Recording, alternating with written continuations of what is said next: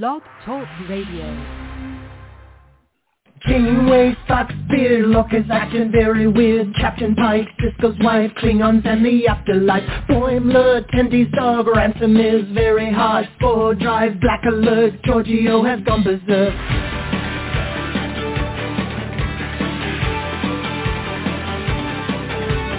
Teacher, Batleth, Edward is an idiot. Spock is dead, Worf is wed, Chekhov's wearing red. Data's cat, Kempak's at, Q has had enough of that. Beam me up, make it so, everybody let's go. We talk about the series. You can join us live by picking up your phone now. We talk about the series. We're coming to you on your streaming services now. We talk about the series. Comic books and games, we go beyond the show now. We talk about the series.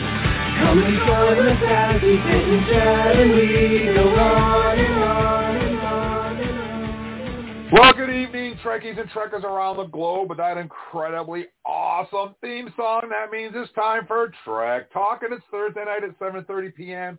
Eastern Daylight Savings Time. I'm your most excellent host, Uncle Jim, and we are live. Our phone number here is 646-668-2433. We would love to hear from you. We have a Gorntastic show for you guys tonight, and we'd love to hear from you. Anyways, before we get too far into the festivities, let me introduce to you my awesome Treksperts, and we'll start out with our trifecta from Portland. First of all, we have the donut guy, David. How you doing, David? Pretty good. What kind of donuts you eating tonight? Tribbles. Tribble? Tribbles. There's not much meat on them, though, but that's okay. We'll let it pass. And we also have from Portland, the wine guy, Paul. How you doing, Paul?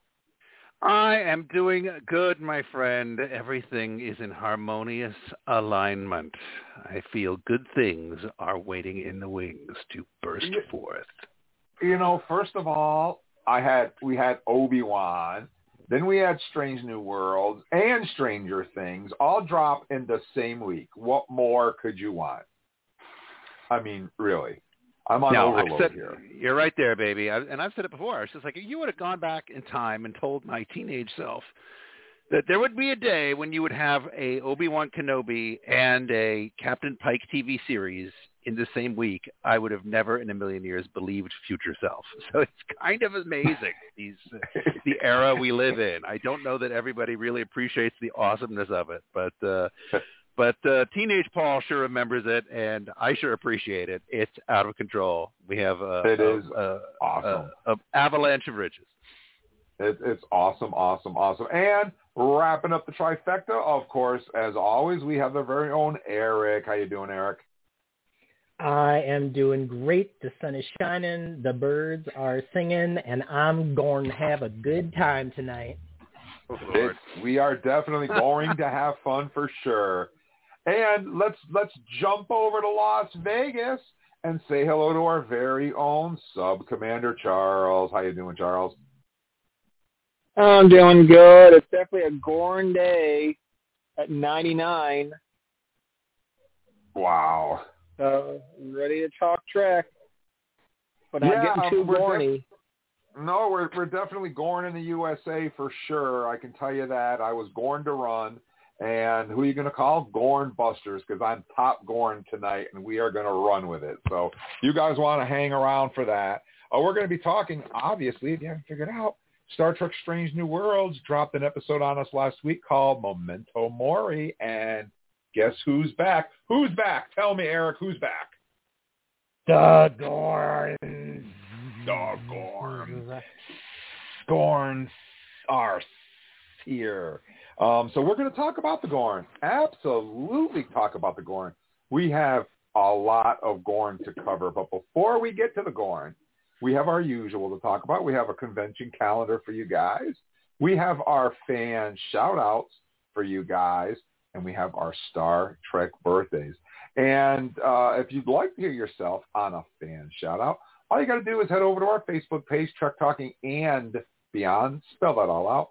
At the top of the page, you'll see the Live Long and Prosper, and just drop us a line and tell us where you're listening from. If you see a heart next to your name from yours truly, Uncle Jim, then you want to tune in because your name is going to be mentioned for the whole global community to hear so that everybody knows you listen to Trek Talking and you're a Star Trek fan. So, Eric, why don't you get us started with our fan shout-outs for this week? Jim, we are all over the planet today. It's so exciting. Our very first fan shout-out this week goes out to Dean Nalewaha from Minnesota, Upper Midwest. Hello, Dean. Thanks for listening to us from the center of the country. Really appreciate it. We're also saying hello this week to David Aguilera, who is checking in on us all the way from Tegucigalpa, Honduras. I don't remember a lot of Hondurans listening to us in the past. So, David, you are one among few. Thank you so much for supporting our podcast. We're also saying hello this week to Johannes Grabarts from Leverkusen, Germany, another German supporter right in the middle of Europe there. Thank you, Johannes, for listening to us. Alan Hanlon, we'd like to say a big kapla to you all the way over in Stranraer, southwest Scotland, and you give us a little Scottish flag there. Thank you, Alan, for listening to us. And last on my shout-out list this week is Thilani Samarasinha, all the way from Sri Lanka. Finlani, thank you for listening to us so much. Charles, who would you like to say hello to this week? Let's start off. Top fan James Maynard from Tucson, Arizona. It's a desert city full of scientists where places of learning are held at the utmost regard, especially Vulcan with cactus. Well, I thought that was a good description of Tucson. I didn't realize there was so much science there, but man, sounds like a place we got to visit. Karen Barber Polowaka from Midwest, Illinois. Audrey Miles from Atlanta. I'm assuming you're in Georgia. I'm not sure if there's another Atlanta in the U.S., but could be. Chris Smith from Ohio, USA. And Raul Madrid from Viscounty, Spain. Paul, who's on your list? Well, we are indeed traversing the entire globe, it seems, this week, friends. We have all kinds of fabulous folk who have been listening and have taken some time to weigh in and say hello from distant lands. First owl, a mighty kapla to Eric Soderstrom. He is from a small town in the North Swedish countryside. He doesn't identify it, but I'm wondering if it might perhaps be Kiruna or someplace in those vicinities. But Eric, thank you for listening and for reaching out to us. Also, a huge thank you further south on the other hemisphere to Fabio Fernandez in Brazil. Thank you for listening, and thank you for your kind words. Moving back, we're just jumping back and across different continents here today. Now we are over here into Nijmegen in the Netherlands to Patrick van der Bigelaar. Thank you so much for reaching out, and all the best to you. In Portugal, the new village of Gaia in Porto, Jorge Guimarães Silva. Thank you so much for listening. And in the magnificent metropolis that is Mexico City, absolute great greetings to Carlos Gardel Lamarque Melo. Thank you all for taking time to chime in and say hello. We always love hearing from you, regardless of where you plant your flag. Jim, who are you going to say hello to today? Anybody in the great state of New York? No, not this time, but close. We want to say kapla to top fan Barbara Cooper, who's in West Atlanta, Georgia. We want to say live long and prosper to Jim Kirk in Iowa. What? I thought that he was from Iowa, but he just worked in outer space. Yeah, that's my understanding too. And he's probably a couple hundred years too early here, right? At least 100 years. Yeah. Interesting. So thanks for listening to Jim Kirk. We'd also like to say thank you to Jay Wilson, I'm from Limeyland, or as it's otherwise known, England. Thank you for listening, Jay. We'd also like to say live long and prosper to Kristen Hout, Venezuela, from Massachusetts. That's not too far. That's a New England state, so that's kind of in my vicinity. And last but not least, we want to say kapla to Dean Nalawaja from Minnesota. That's our second Minnesota in person from our list, isn't it? Yeah. Yeah. Same person. Same person, actually. So we said hi to Dean twice. Hello, Dean. Twice, nice yeah. to see you again. So, listen, guys, we got to wrap up our fan shout-outs, but don't worry. We also have coming up next our Star Trek birthdays, so don't touch that dial. Run to the kitchen, get your chicken wings. We'll be right back. Trek Talking. All things Star Trek and beyond. Thursday nights, 7:30 to 9:30. All hailing frequencies are open. iTunes, iHeart, Stitcher, Spotify, Amazon, and wherever fine podcasts are found. Trek Talking. Boldly going wherever your mind is willing to go.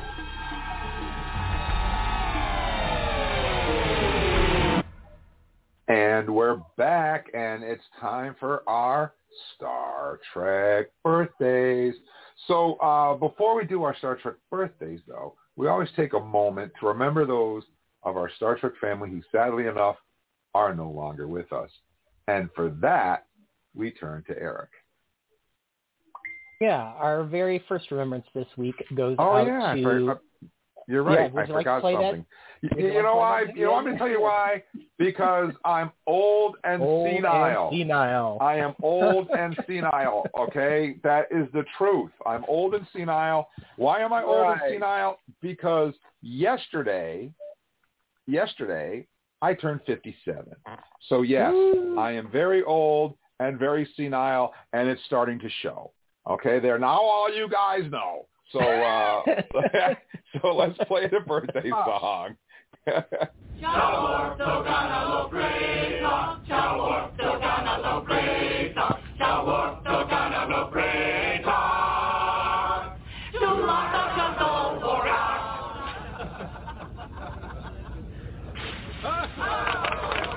was not a Klingon song. There. Now we can do our remembrances. I feel like now we have had the proper introduction here. So yeah, let's get into our remembrances this week. So we are remembering this week 5 members of our Star Trek community who have gone before us. And coincidentally, they are all people that we have lost in the last 3 years, unfortunately. So our first remembrance this week goes out to actor Kevin Conway, who of course is best known in the Star Trek world as playing the great Kahless and his clone in TNG's episode Rightful Heir. Interestingly enough, he has a connection to one of my favorite authors. In 1980, he starred as Dr. William Haber in a made-for-television movie adaptation of Ursula K. Le Guin's novel, The Lathe of Heaven, which is a great book. I've never seen the TV adaptation, though.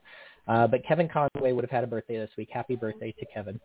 We're also saying happy birthday this week to Michael John Pollock Jr., a name that may sound familiar. He has been around the way or was around the way prior to his 2019 departure from us.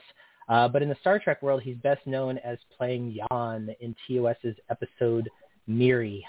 He's the babyface guy who I believe was playing something like a 15-year-old in that episode, but he was actually like 27 years old.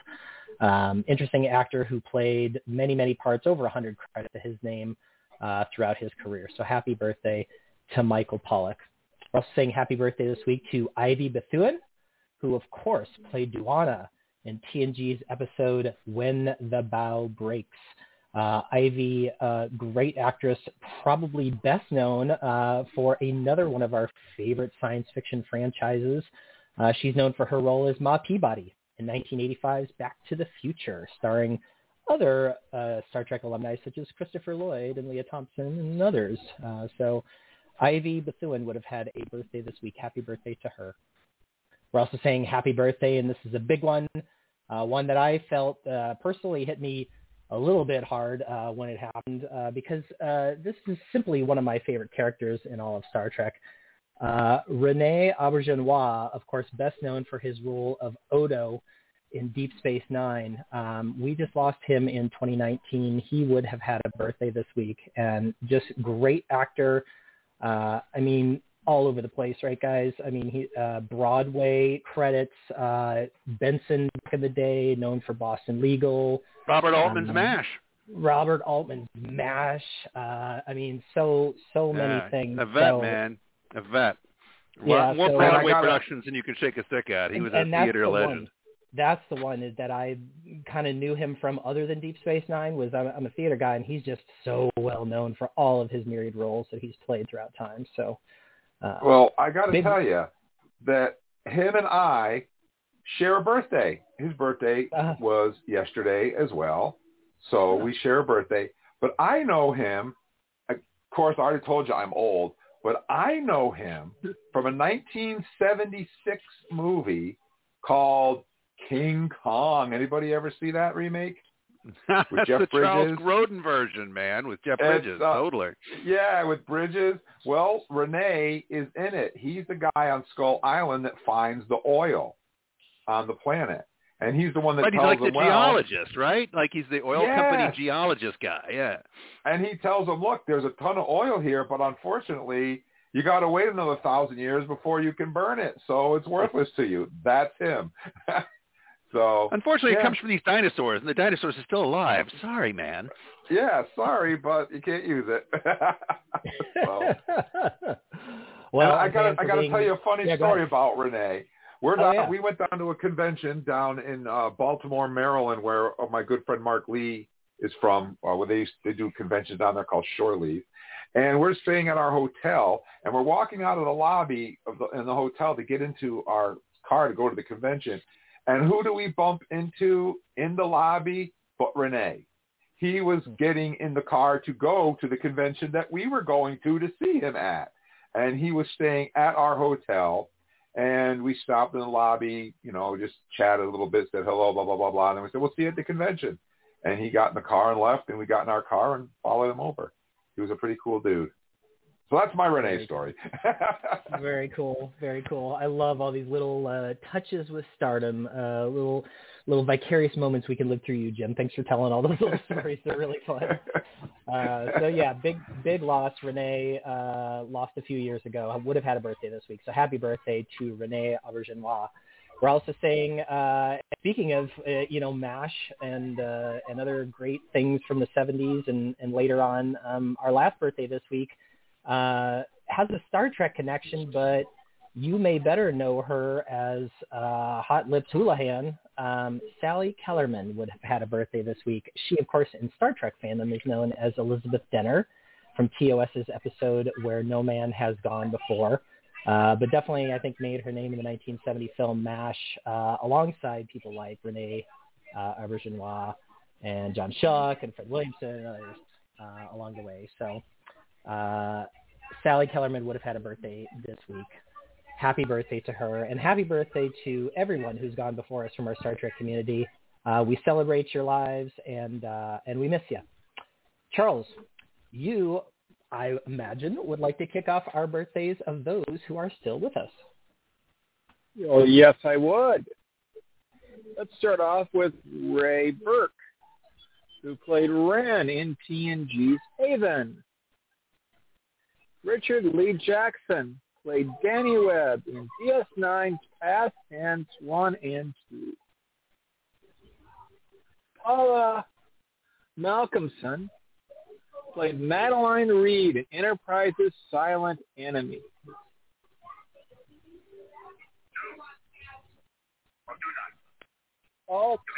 Al Rodrigo played Bernardo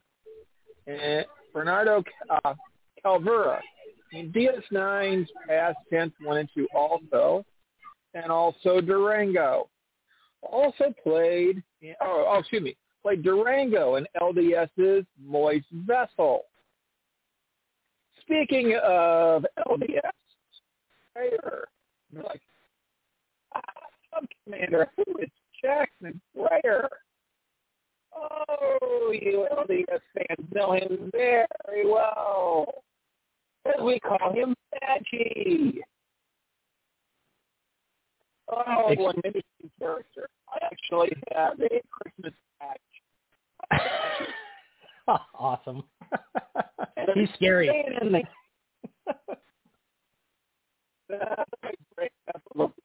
Speaking of LDS, when they mentioned the greatest engineer ever erect a statue based from his work in TNG and DS. And he started as the transport guy, eventually nobody known him as Miles O'Brien. Call him Meanie. Great birthday. I would love to see him show up at events. That's all. What about your birthdays? Charles, I'm hoping you guys can hear me. It sounds like we're having some audio difficulties, and that the last 5 minutes were super choppy. I was not getting much. I'm just going to charge ahead and hope that I'm coming through and that you all can hear me all right. So we'll see what happens. Yeah. I can hear you just fine. Okay, great. Thank you so much. First of all, a massive happy birthday to, I would call her a legend, frankly, Lee Merriweather, who we know from the classic Star Trek original series episode, That Which Survives, where she played Losira. Now, you know who I'm talking about, right? She's basically wearing the I Dream of Jeannie costume, and she just pops this into existence out of a vertical line. And if she walks up to you and says, "I am for you, Mr. Carson," you'd better run out of the room as fast as you can before she touches you, or you're going to disappear, or all of your atoms will explode, or whatever it was. But that great character, very indelible in the minds of many.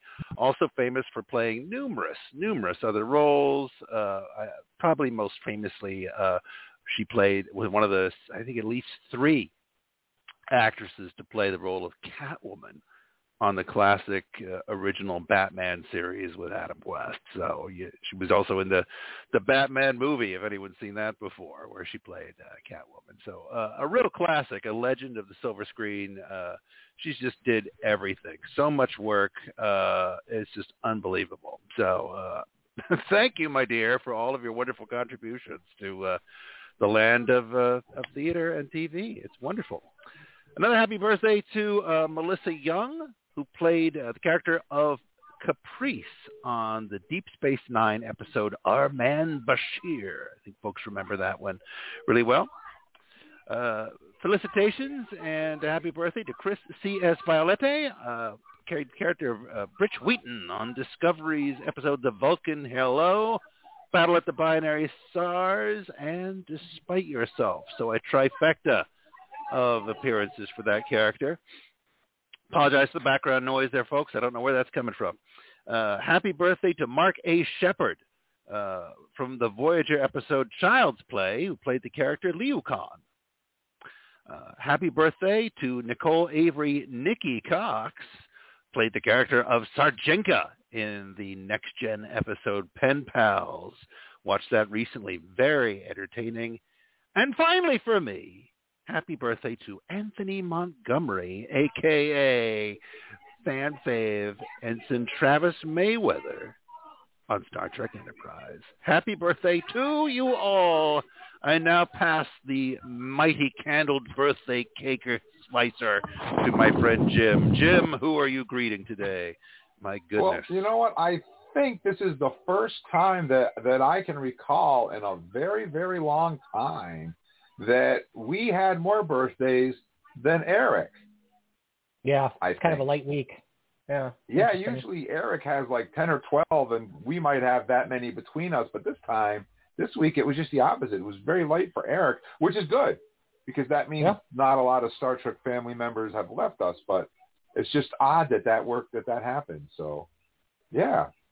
All right. Well, anyways, guys, we want to say happy birthday to Natalie Norwick, who played Martha Layton in TOS's Conscience of the King. I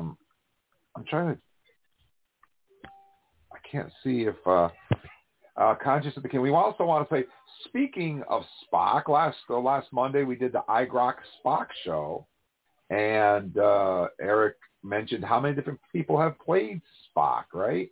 Well, we have one of them on our birthday calendar this week.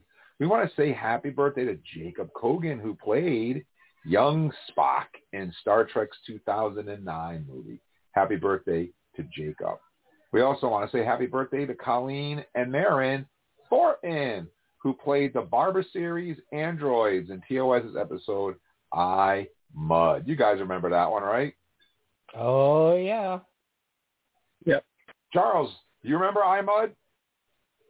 I remember I, Mud. I remember the sisters. Yep, good. And we also want to say happy birthday to Joan Pringle, who played Rihanna Mayweather, Enterprise's Horizon. That was Ensign Mayweather's mother. And I got some good ones here. Speaking of Back to the Future, we want to say happy birthday to Leah Thompson, who played Diane Werner in Picard's Fly Me to the Moon. She was also, obviously, in Back to the Future. She was also in Howard the Duck, one of my cheesy favorites. And she also directed the 2 episodes, which titles escape me right now, of Star Trek Picard, where we see the Borg Queen for the first time when she crawls across the floor. I forgot the title of those episodes. But anyways, she directed those 2 episodes. So happy birthday to Leah Thompson. And, speaking of Spock, I've got another one. I've got 2 Spocks on my list tonight. We want to say happy birthday to Zachary Quinto, who plays Spock in the Kelvin Universe movies. He also did a short-lived remake of a show that Leonard Nimoy did called, what was it called, Charles? In Search of. That's right, In Search of. And we were reviewing In Search of on the podcast when Zachary was doing it. Not a bad series. So happy birthday to Zachary Quinto. Now, I don't have any Klingons this week. All right, but I do have a birthday for somebody from one of my favorite movies that did have Klingons in it, but she's not a Klingon. But she does hang out with a Klingon. So that kind of works. We want to say happy birthday to Cynthia Gao, who played the Romulan ambassador Caitlin Dar in Star Trek V, The Final Frontier, which if you guys have listened to the podcast in the past, know that is my favorite Star Trek movie. It's my go-to movie. And I'm not kidding. It is. And so happy birthday to Cynthia Gao. And that wraps up our birthdays, guys. So without any further ado, we're going to take another very quick yet very important commercial break. And when we come back, we're going to dive right into our convention calendar. And what do I want to take us to commercial with this week? How about GM Chris? This is Chris from Trek Talking and Beyond, here to invite you to join us for the best science fiction themed podcast on the internet. Our elite team of Treksperts are here to discuss Star Trek and other sci-fi related content, and we want to hear from you. Dial 646-668-2433 on Thursday nights from 7:30 to 9:30 p.m. on East Coast time. Hailing frequencies are always open, and we'll get you on the air to share your opinions. We have faith you will call. Now, who's that? That's great speaking voice. Who did that? That's GM Chris. GM Chris is a friend of ours who used to be on the podcast. We know GM Chris through many, many different channels. I think Jim actually knows him independently from how I know him. I know him through both the Star Trek Attack Wing world. He used to run a great YouTube page called the Wandering Inn, where he did like campaign style Attack Wing sort of things. And then later, Chris and I became friends, and I actually played a sort of text online version through Discord of Star Trek Adventures for a number of years with him. So Chris is a good friend of the podcast. He just has not been on in a number of years himself. Get back on here, dude. Your speaking voice is awesome. So you're made for radio. Get on here. Yeah, he used to do a Star Trek Attack Wing video on YouTube with Captain Stu.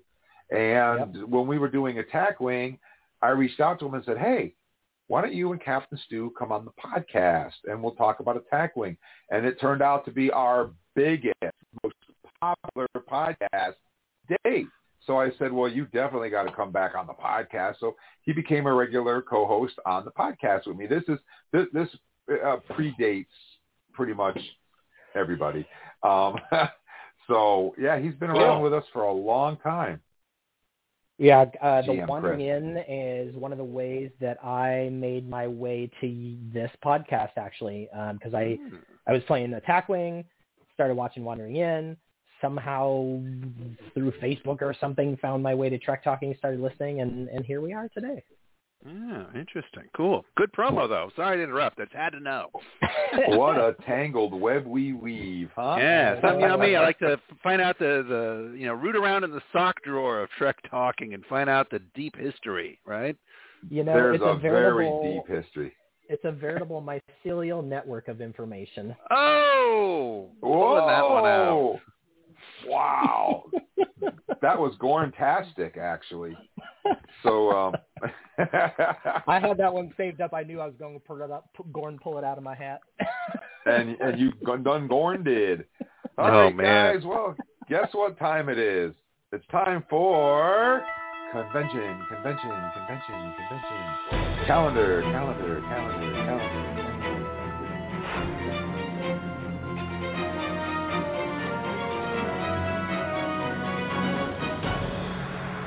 All right, guys, it's time for convention calendar. And for that, we're going to turn to Eric, and he's going to get us started with this week's convention calendar. What do you got for us, Eric? Oh, man, we have got conventions spanning a great number of cities and a great amount of time, which I'm very excited about. First, we're checking out Shore Leave, July 15th through the 17th at Delta Hotels Baltimore, Hunt Valley, and Hunt Valley, Maryland, July 15th through the 17th. Go check out Shore Leave. We're also checking out Congregate. Congregate. I love it. July 24th at the Winston-Salem Marriott in Winston-Salem, North Carolina. And last on my list is Pulp Fest, which sounds totally awesome. I would go to that just because of the name. August 4th through the 7th at the beautiful DoubleTree by Hilton Hotel at Pittsburgh Cranberry in Mars, Pennsylvania, just outside Pittsburgh there. So, Paul, which are the conventions that you are watching this week? All right, Star Trek fans in the southwestern corner of the United States, strap on your hazmat suits and make a beeline for Bubonicon 2022 in beautiful Albuquerque, New Mexico. Fans who insist on having their robust air conditioning at all times want to make their way to the Marriott Albuquerque locale August 26th through 28th, so you have plenty of time to plan. I'm sure it never gets above 115, 120 tops in late August in Albuquerque. Good golly, Miss Molly. Bubonicon could be literal. I don't know. But it sounds like a crazy, crazy time to me. I like it a little cooler. I'm in Moss country. That's I'm planning on staying. Moving a little further north where things are intense and there's never a lack of good food anywhere, you want to go to Chicago in the first week of September. September 1st through 5th for Chi-Con 8 and WorldCon, kind of a hybrid con, sounds like to me. September 1st through September 5th at the Hyatt Regency in Chicago. A magnificent town. Let me tell you, if you've never been there, it's worth going for not just the con, but the exploration factor as well. They know what's going on in Chicago. You know, and Paul, it's my kind of town, really. It's your kind of town. Chicago is. I never doubted that for a minute, Eric. I just knew it. It's like Chicago's like Rome, right? It feels like it was designed by, great imperial senators of old who knew that they wanted this to be a city that existed in a mighty landscape hundreds of years into the future. And that actually goes a little deeper if you really dig into it, because it is also built on the idea of palimpsest, which is this idea of keeping some of the old and just building on top of it rather than completely raising it. So there are places in Chicago where you can explore that underground city that's still there. Woo! Very cool. And you know what? Buck Rogers, that was Buck Rogers' favorite town, too, from the old Buck Rogers TV show, if you remember. There you go. Yeah, it's a magnificent city. It really is. I just can't say enough. I've not spent as much time there as I want to, but it's absolutely magnificent. You could never tap the bottom of the museums that Chicago has to offer. It's absolutely great. So really, really, that would be a magnificent place to spend the first week of September doing your sci-fi convention action, rubbing elbows with Klingons and Vulcans and the like, and then just getting to know, and if you're like to eat, some of the best Italian food in the world in Chicago. Okay, let's move over a little bit further to the middle of the country here, where folks who know how to do winter well, though by September it's still not really getting a foothold yet. September 2nd through 4th in Minneapolis, Minnesota. Bring a hot dish and come on down to MetaCon 2022, September 2nd through 4th. At Hyatt Regency Minneapolis, not to be confused with Hyatt Regency Chicago, okay? Don't book your tickets at one Hyatt Regency and then go to the con in the other, okay? I don't want you to get confused. It's easy to do. By the end of the week here, we're all a little confused. So 2 different Hyatts, 2 different conventions that first weekend of September.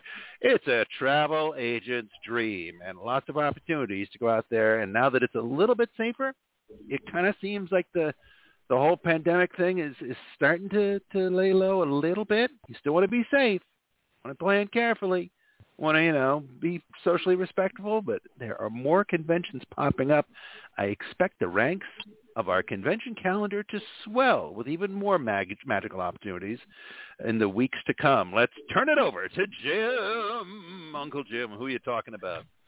Well, we want to tell you guys about a convention called Multiverse. Interesting, I think of Marvel, but it's Multiverse, October 14th, 15th, and 16th at the Westin Atlanta Perimeter North in Atlanta, Georgia.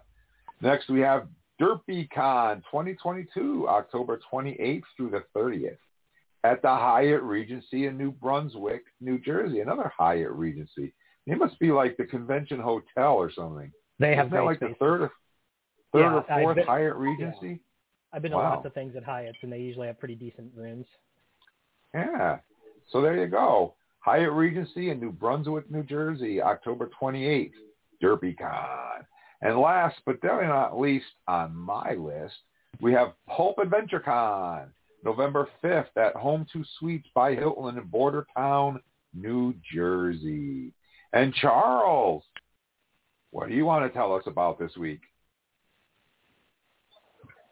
Let's start off with Catclave, September 30th, October 2nd. Hilton, Washington, D.C., Rockville Hotel and Executive Meeting Center, Rockville, Maryland. LibCon, October 8th. Albadine Public Library, Albadine, Texas.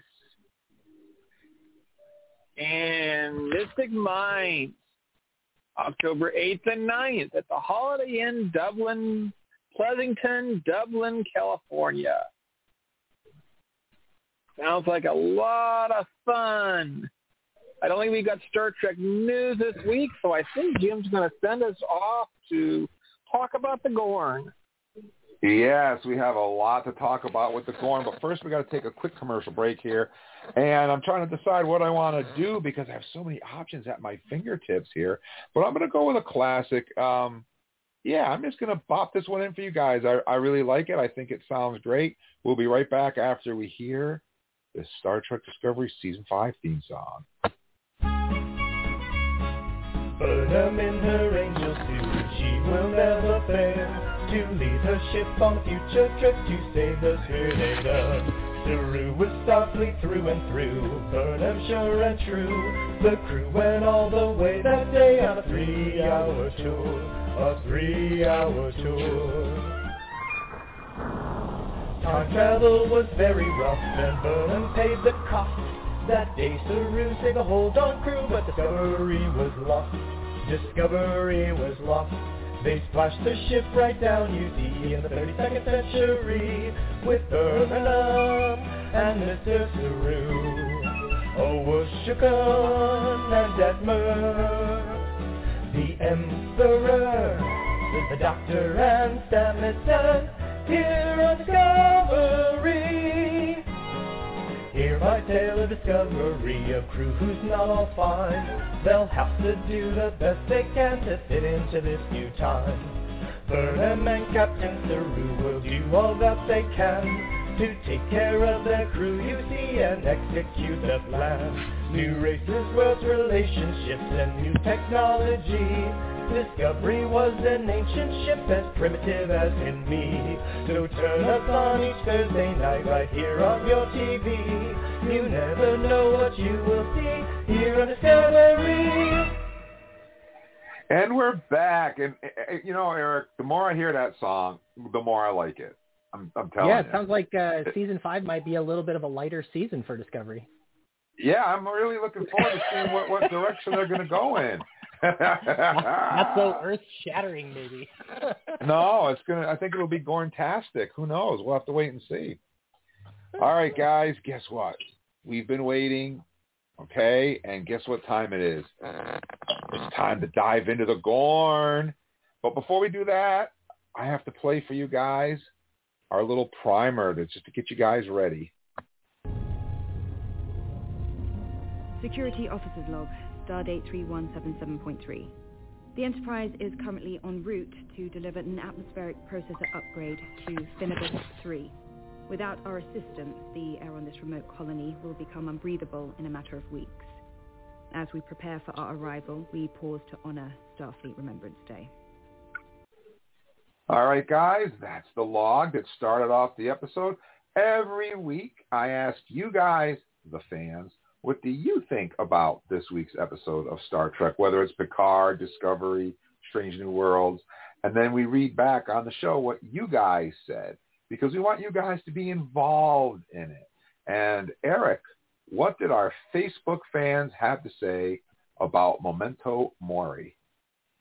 Well, our friend Chris Troney gave it a 9, but he does say lowest score yet, so he's been scoring them pretty well.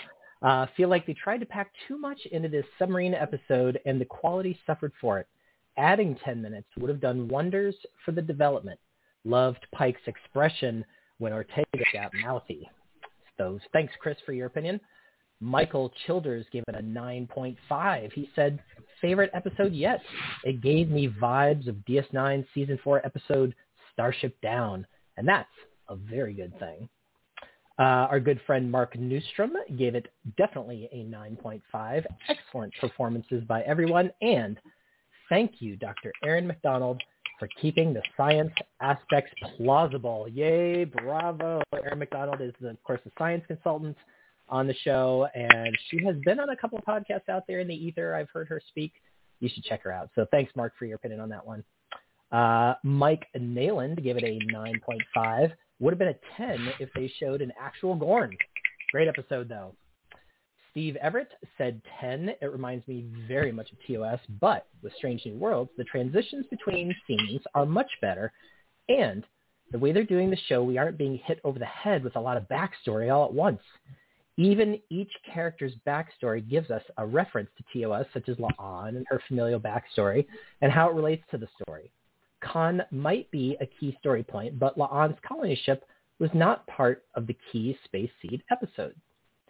There were several colony ships of superhumans, perhaps more stories in that nugget.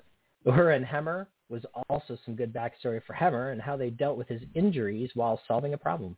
I'm finding hard to decide who my favorite character is because they are all doing great jobs in developing them. So yeah, thanks, Steve. Great comments. Top fan Lori Clark Antrim said a fabulous episode, definitely a 10.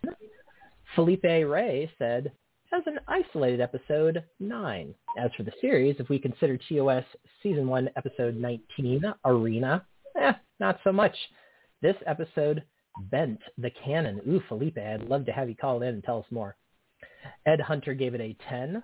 I liked that it had Pike to make a call to save the ship, even though it meant sacrificing a crew. And the fact that the crew member decided to save the one who was trying to save him. Let's talk about Kyle later on. We have only seen that previously in holodeck sims or memory. Also, liked that we never actually saw the Gorn. So here's somebody who likes that we didn't see the Gorn. Keep them the unseen monster under the bed, so to speak. Thank you, Ed. Top fan CJ Keenan gave it a 5. I love the cast, but I prefer longer story arcs. Saving the world before breakfast is a bit much for me. And Marion Richard said about a 9 for me. It had me on the edge of my seat, wondering how they were going to survive. So, guys, that gives us an averaged out fan score of 9.1, which is the highest episode behind, of course, the premiere for our fans. Fans gave the premiere 9.8. This is a 9.1, Ghost of Lyria 9.0, and Children of the Comet 8.8. So, let's chat. Absolutely. So let's dive in. The first thing, I do have some sound bites to play for you guys, of course. But the one thing I wanted to talk about, I've been bouncing around to a lot of other. Oh, we have a caller on the line, guys. Woohoo! I gotta look down more often. Yes. Yeah. Hey, good evening. Thank you for calling Trek Talk. And what's your name and where are you calling us from tonight? This is Anna from Portland, Oregon. Well, hello, Anna. How you doing tonight? Well, how are you doing? I'm not doing too bad. We're Trek Talking. It's Thursday night. Well, it's really good to listen in, and thank you for the show. It is so much fun. I just love, hanging out Mondays and Thursdays. So I'm listening in more tonight. I didn't get a chance to see the show this week because we moved and everything, but it's a lot of fun to listen in. Thank you. Well, are you a Gorn fan? No. I had actually a nightmare just the other night, and crocodiles have always terrified me, and alligators, but it was strange. It was like an ancestor message about getting up early in the morning. It was very strange, just the crocodile face there. And then the lady who had been showing me the underwater little passageway we were going through, and it had these lobsters and little flowers and clams, and it was so awesome. And then all of a sudden, right there is this literal, and that's why I'm wondering what they really look like, because, anyway, I got a lot of crocodile, looked like an actual crocodile head. And then I saw the crocodile head on yours, on the Star Trek one, and I'm like, is that what they really look like for you? And sure enough, someone posted, well, I love Facebook too. I've come back to Facebook, and someone posted an early Kirk journeying to Gornland looked exactly like a little alligator head on a person, so it was that same look. But this latest ancestor dream, it was more like, okay, he's just sitting there now, but be careful, he's there. He wasn't going to eat you, but you needed to be getting up early and kind of, making the most of your day was the message. But it was like a very tempered Gorn imagery. And then I started seeing it post up on the internet. And so when that happens, it's just weird. When your dream state kind of continues in a weird way to the waking world. Anyway, it's just in my own head. We see things all the time and associate them. But I was connected to it more dream state-wise, seeing it online, and have very little, unfortunate, actual show watching except what popped up on Facebook, with Kirk and so forth. And they do look like an actual alligator head. So I'm just wondering, is that what the Gorn do look like? And why and how? Who are these people, from your perspective, I guess would be, I would love to know that if you did have the time. That would be my 2 cents for today. Well, we are definitely going to take a deep dive into the Gorn, and we're going to go there. We're going to go there right now. Okay. We're going to talk about the Gorn. So let's do it. So, guys, in this episode, I think I do have. Yeah, I do. I have this clip to play for you guys.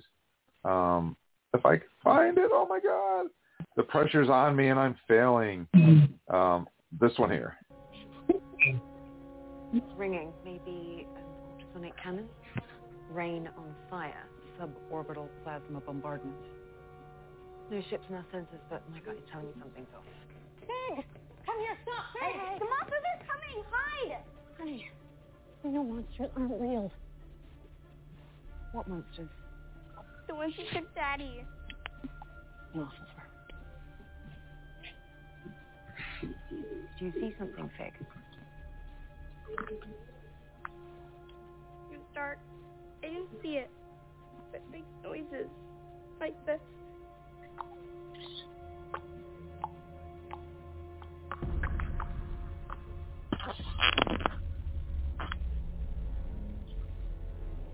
La'an to bridge.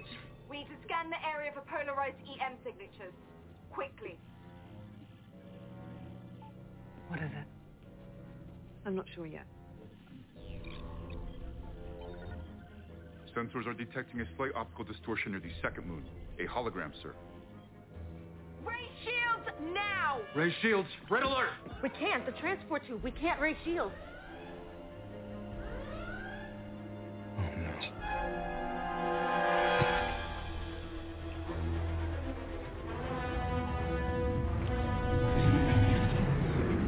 La'an, move. It's the Gorn.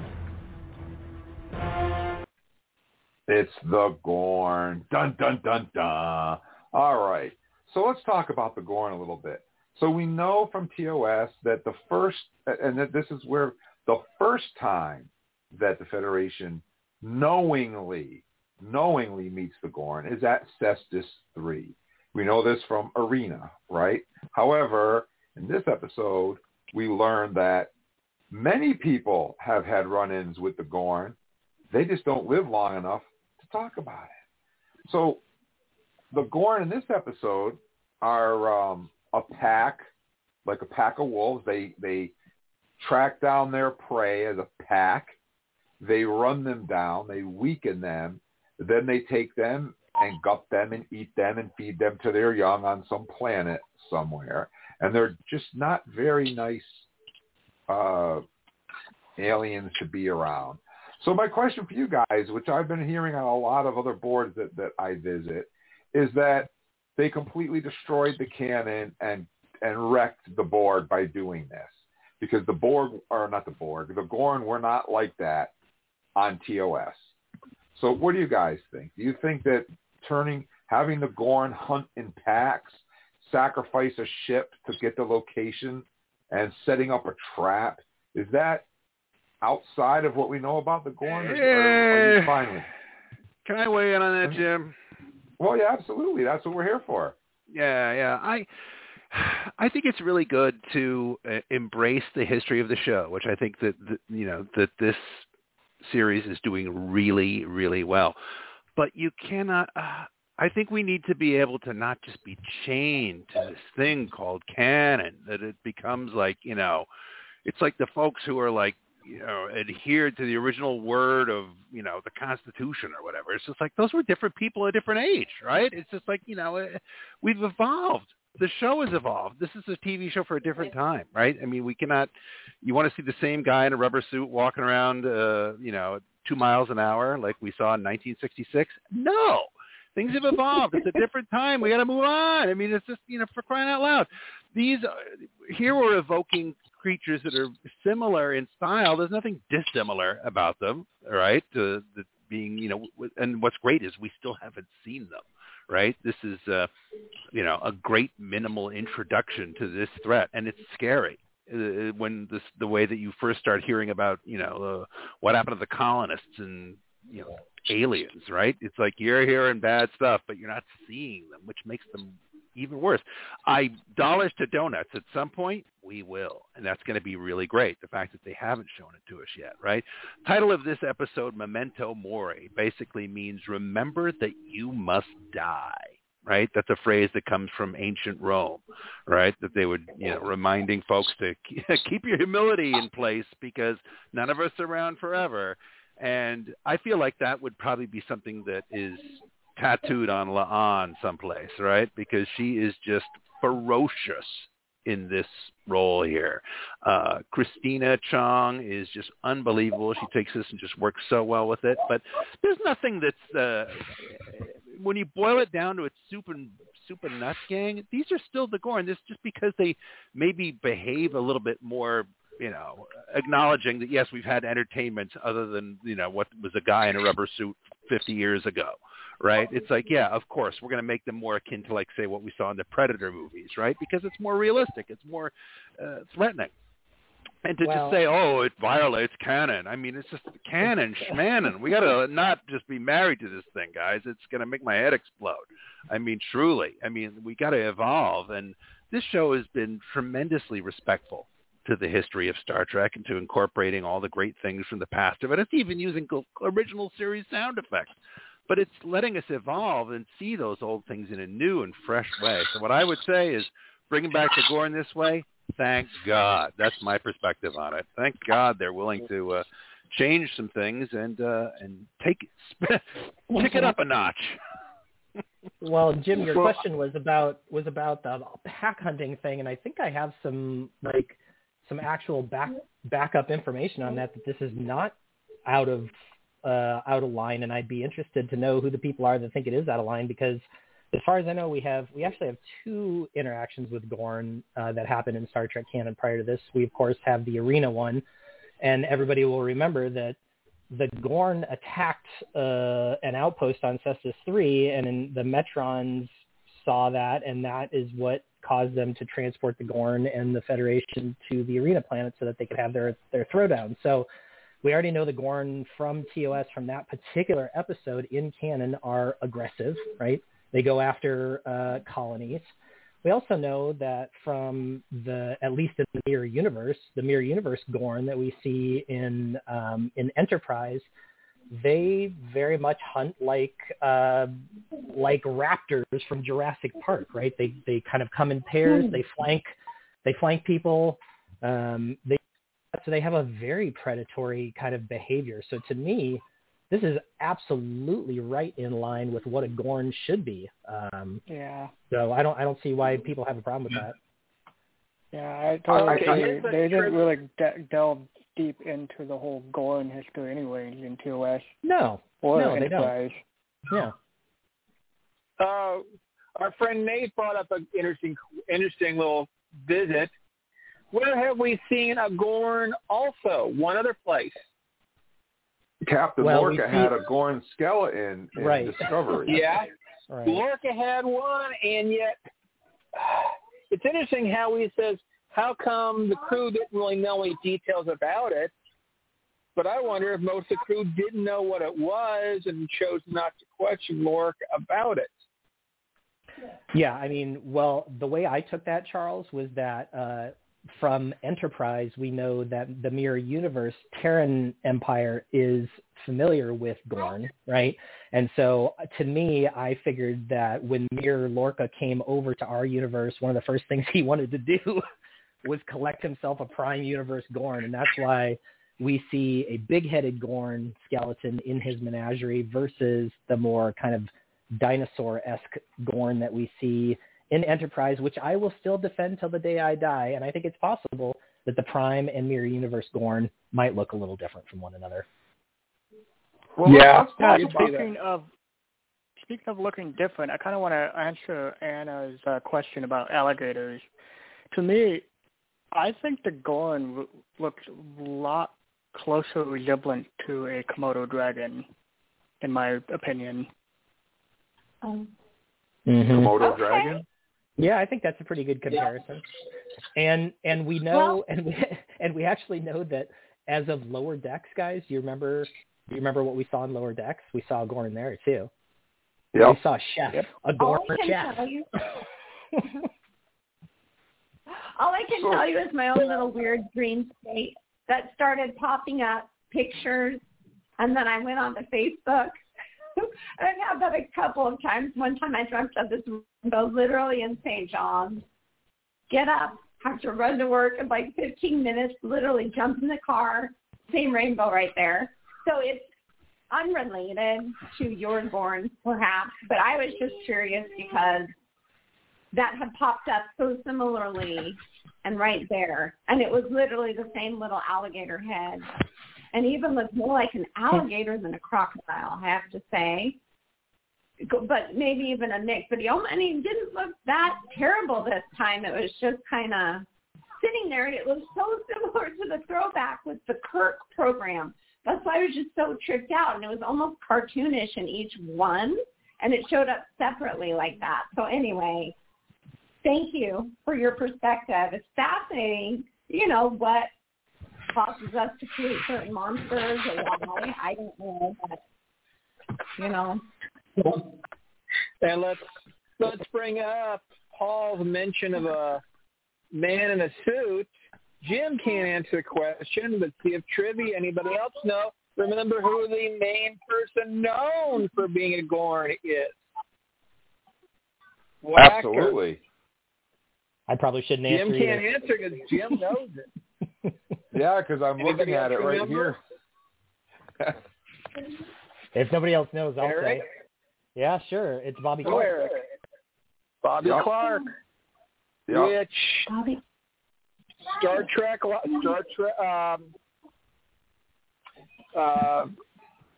the Star Trek convention in Vegas last year, Trek Talking was there, and who was our person to our left, to our right? Bobby Clark. Yep. We have the Gorn right there next to us. So La'an is the only, as far as we know, she's the only person alive that has seen a Gorn. Maybe there's others on the ship, but as far as we know, she's the only one. So she has a unique perspective on the Gorn. And one of the things that I like about Strange New Worlds is that Captain Pike has a meeting with his staff in his ready room. Picard used to do that all the time. Not Kirk so much, but Picard always did that. And now here we see Pike doing that. He gets his officers together and he says, yo, what's the deal? What's going on? I want to hear from you guys. When he does this in this episode, La'an tells him all about the Gorn, and this is what La'an tells him. No shields and no weapons. What do we do? Throw luggage at them? And the Gorn? We're out here fighting the boogeyman? No one has even seen one, so how are we supposed to take them on? I've seen them. They aren't supernatural, but they are monsters. The Federation teaches that if we can find a way to empathize with an enemy, then they can one day become our friends. They're wrong. Some things in this universe are just plain evil. Have you ever seen eyes that are both dead and hungry at the same time? To them, humans are just walking feed bags of flesh and bone and jelly. They want to a primitive, ancient terror in warm-blooded species. We are prey. When they hunt, they're unrelenting. The truth is, plenty of people have seen the Gorn. They just don't live long enough to talk about it. So there's a lot to unwrap in that dissertation, huh? So Yeah, first of all, awesome. She says the Federation teaches us that if we can learn about our enemy, then we can eventually become friends, right? This is what, but she says they're wrong. So she's right off the bat, you know. Yeah, well, go I ahead, mean, go ahead. I was just gonna say I think that is kind of the really, to me, the most interesting part about this episode is that as Paul was saying, it's called Memento Mori, which means, you know, which Paul already talked about. I'm not going to go over it again. You know, it's basically the knowledge that everyone has to die. And to me, La'an and Pike share a special relationship in this episode because Pike, we already know, is operating the entire season knowing the exact moment of his death and knowing exactly when he's going to die. And La'an has this kind of imminent knowledge and acceptance that she could have died and happened to be the one survivor. And she is very clear that she's surprised by that experience. You know, her acceptance of that is just born by her experiences with the Gorn, and she's got this kind of fatalist attitude towards things, I think. And I think that's kind of what brings those two characters together in this episode. You know, there are a couple of moments, wonderful acting moments, where they give each other the eye. You know, they communicate non-verbally. There's a great scene where they talk to one another, and he talks to her about what it means to be a leader and offering hope to people, that sort of thing. So just I love her character. I love what they did with her. And I love the connection specifically in the episode between her and Pike and their kind of shared, knowledge of their own deaths. Although hers has already passed, I think she still kind of is living with this trauma and definitely hasn't dealt with it yet. She says to somebody in this episode, "I'm fine. I don't need to see a doctor." I think she's talking to number one. And that's clearly a lie. Clearly. I want to come back to the seeing of a Gorn. So one of our fans said that they were upset that we didn't see a Gorn. I want to address that. Like Paul said, a guy in a rubber suit in the 60s, that's the best they could give us. We only really ever saw 2 aliens on TOS, if you think about it. Well, 3. We saw the Horda, we saw the Gorn, and we saw Tholian. All the rest of the aliens were just people with makeup on their faces. Half black, half white, painted blue, painted green. Because that's all they could do at that time, except for the Gorn in the rubber suit. Really ridiculous, really cheesy. He moves so slow that my grandmother in a wheelchair could get away from this guy. He wasn't a threat. Not by a long shot was he a threat. But he's iconic. The Gorn are iconic. Completely, absolutely, totally iconic. I did not like what they did with the Gorn on Enterprise. Unlike Eric, I didn't like it for the simple reason that I don't like the CGI. They did this with the Thing. The original Thing was great because it was real. The remake, although technically better, was worse because the CGI was CGI in my mind. I didn't like it. Bite your tongue. Technically better. My concern. The original is is awesome. If they show us if they go with a Gorn and they try to make it a person in a suit or wearing makeup, it's not. I don't think it's going to come off well. If they try to CGI it like they did in Enterprise, I don't know. I don't think I need to see a Gorn. I think leaving the Gorn on scene leaves all of us to wonder what it looks like in our own imagination and not have to put it on the screen for us. So I personally do not have a problem if we never see a Gorn. I think at some point we probably will, Jim. We probably will. But my guess is, because the cats on this show have just made such great judicious choices every step of the way, right? I think this was the episode that kind of, if you go back to, Next Gen, right? Q Who, when they first introduced the Borg, right? It was like, they're coming, it's just like they had an end game, a long game planned, right? This was just like the intro. And I think this is kind of that same vibe. This is like your intro episode to let people know we're probably going to be seeing these people again. This is going to be another issue, right? But they've made really good calls when it comes to the things they've done. And I want to just remind folks of the did for the alien we saw on Children of the Comet 2 weeks ago, right? Is when we saw the Shepherd alien on the view screen, right? I don't know if everyone's watched the Ready Room episode of that yet, but that was amazing. That was an actor in a half appliance, right? It was like half his face was his own face and makeup. The rest of it was like animatronics and with just the tiniest adjustment of CG to it. And it looked amazing, but they really, hammered down on the aspect that they get it, that nothing is better than, CG just does not convey realism the way that physicality and practical effects do. I think that the folks on this show get that a lot. So my guess is when we see a Gorn, and I'm betting green money we will, it's going to be a lot more like what we saw when we first saw the Shepherds, where it's a clever, creative, and convincing tangible creature. So I'm excited for that. I don't know if it'll be this season or not. I mean, we're just about halfway through season 1 now.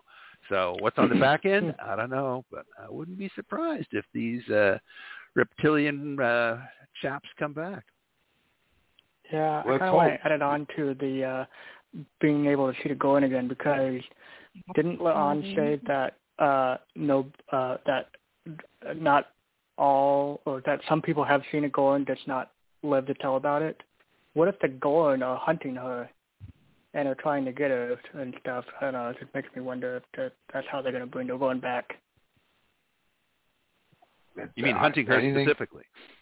Maybe that's why they targeted the Enterprise. Because she's the one that got away. Let's talk about that for a second. I have this in my notes here, so let's talk about that because it's a perfect segue. In this episode, we find out that the Gorn have a cloaking device.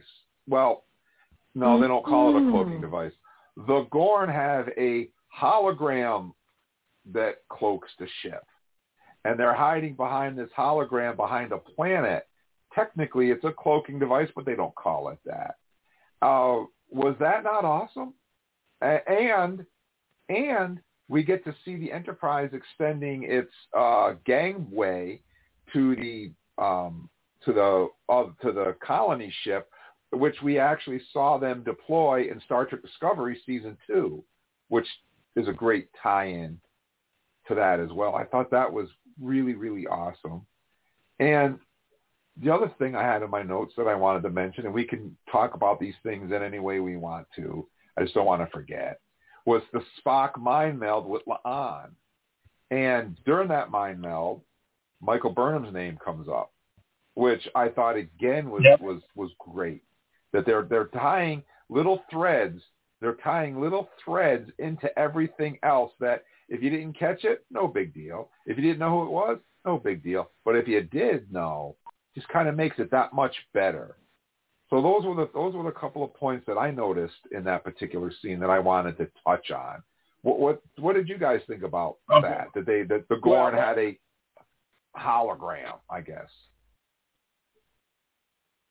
And I was going to go on to. I was going to talk about the mind meld. The mind meld looks so good, but it was interesting. If you listen to Ready Room, you find out that when that actress read the script, she didn't realize what a mind meld was and didn't prepare for it, and learned afterwards how important and how unique and special a mind meld is. First one for Strange New Worlds this season. And she realized later on, it's like, oh, wow, that is something special. And I think it was her reaction. It's like, yeah, and it was. She thought she did a better job of portraying that mind meld, not knowing what the mind meld actually was. And I thought it was really cool that the mind meld that Spock did. See, there's my old ancient tongue tripping up again on my teeth. The thing that I thought was really cool about it is the mind meld was like Sybok did in Star Trek V when he did his whatever he did to the crew, where he actually walked in and out of the mind meld with the person. I thought that was cool too. Okay, I just have to know, did anybody hear Leonard Nimoy's voice when he said mind, your mind? No. No, I didn't. No, and the reason that I say no is that one of my I first of all, I thought the mind meld was really special, and I do like how, Jim, I acknowledge that I do like how he was able to walk around and kind of enjoy the space of the mind meld and kind of relive the memory together. I thought that was a cool tie-in to the way that Sybok was able to do it. I have to tell you, though, that I don't know, man. This may be sacrilegious, but there are a couple scenes, particularly in this episode, where I've been a little bit unsatisfied with our Spock's performance as Spock, and the moments that I'm noticing are moments where he's asked a question, and the actor, the way that he portrays Spock, it's like Spock already knows the answer to the question before he's even had a chance to take it in. There's one scene that happens in this episode where Pike asks him something on the bridge, and he's like, calculations, da-da-da, and he literally delivers the line half a second after the question, so he didn't even really have any time to do calculations. This was another scene. I just find his performance a little stiff. And we don't need to talk more about that if you don't want to or argue about it or whatever, but I just am finding our Spock's performance a little bit stiff despite the fact that I like the scenes they're putting him in. Well, he is also pretty young, so, I mean, he's dealing with his emotions and stuff. It's true. I totally agree, David. And we do expect to see a slightly different Spock here than one that we've seen before. I guess I just want the actor to maybe take a little bit more time. Doesn't it feel like he speaks really quickly too with Spock? I don't know. I just am comparing his I totally hear what you're saying. Right? You know what I mean? Almost like he hasn't allowed enough realistic time to process the question, or that he's just kind of responding quickly. I am going to be really, really curious to hear your perspective on his performance after you see this week's episode that just aired today. Okay. That's all I'm going to say. I don't want to, but I'm telling you, it definitely, I'll be curious to hear what you think. I think he's... question, Matt? Oh, sorry. Yeah, go ahead, Anna. Which is the best place for all of you to watch Star Trek? Where do you think is the best place? Well, the best place, if you can afford it, is to pay the $6 a month or whatever it is to get the Paramount Plus app. Paramount Plus has every single episode and almost all of the movies available. So that's where we watch it most of the time.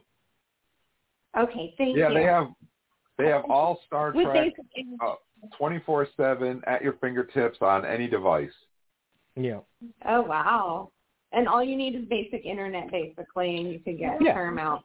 Yep. You can watch it on your phone, on your Kindle, on your laptop, on your smart TV, anywhere. Okay, cool. Thank you. Which is great because I bring my Kindle up to camp and we'll sit around the campfire at night, and I'll just put on my headphones and watch an episode of Star Trek while we're sitting around the campfire. I mean, if you're, totally. Why not have the option, So it's great. I enjoy it. So, okay, something else I wanted to mention to you guys. Lieutenant Ortegas, she doesn't have a big role in this episode, but a lot of fans were complaining about her wisecracks. And I didn't soundbite. There was a few of them, but I didn't want to take time to soundbite each individual one and then splice them all together. But I do want to say she reminded me an awful lot of Geordi in season 1 of TNG. Did you guys get that vibe? I can see that because he did ask a lot of kind of like what's going on questions when he was on the bridge there in season 1. Yeah, when he sat next to Data, he had a lot of those little one-liner type of deals. And she had quite a few in this episode. I'm not complaining. I thought it was great. No. A lot of the things that she came up with. And the thing is, Jim, is that like I personally, she is developing very quickly as one of my favorite characters. We haven't even had a focused episode on her yet. And don't you feel like you kind of know her? Like you just like you see the way she interacts with people. We already know she was going to let that guy get his freak on last week until he smashed his head through the glass. We already know she's like one of the best pilots in Starfleet. We already know she's got like strong opinions and yet will always follow the rules every single time and just says, somebody says, do it. She's like, you better believe it. I'm going to do it. So I just love how much we already know about her character, and we haven't even gotten really started yet. I love it. And in this episode, she surfs a black hole, which I thought was cool. Yeah, she rides the donkey, man. Yeah, I thought that was really cool. I like her. What did she do? I'm sorry. Sorry, that's her. a reference. That's another sci-fi reference back to Jim's favorite show. Yeah, no, she they're in the episode. There's a black hole that's sucking a brown. I think it's a brown dwarf or something. Yeah, it is a brown into the black hole, and Pike asks her to surf the black hole, and she goes, "Oh, here we go into the black hole of death," or she makes some comment like that, and I thought it was funny. I'm really liking her character. I did, however, like Anton Mount's expression after she said that. He was like, his face. Well, there's that moment where she. Do you have that one, Jim? That moment where he gives La'an the look. Do you have that clip or no? Wait a second. I have. Okay. All right. I have a clip here. with Pike and Lahan, and I called it Miracles. Let's give it a listen. I hold no. The enemy doesn't care about my feelings, Captain, so I don't waste my time having any. Well, that may be true, but it's not looking that way to the crew. With all due respect, you know me well enough to know that I don't care what the crew thinks. I've always been blunt, that's just who I am. Direct, looking at outcomes, not emotion. Exactly. But right now, your job isn't just about orders, it's about hope. Belief can be the difference between victory and defeat. Get a crew to believe in miracles, and I just give you one.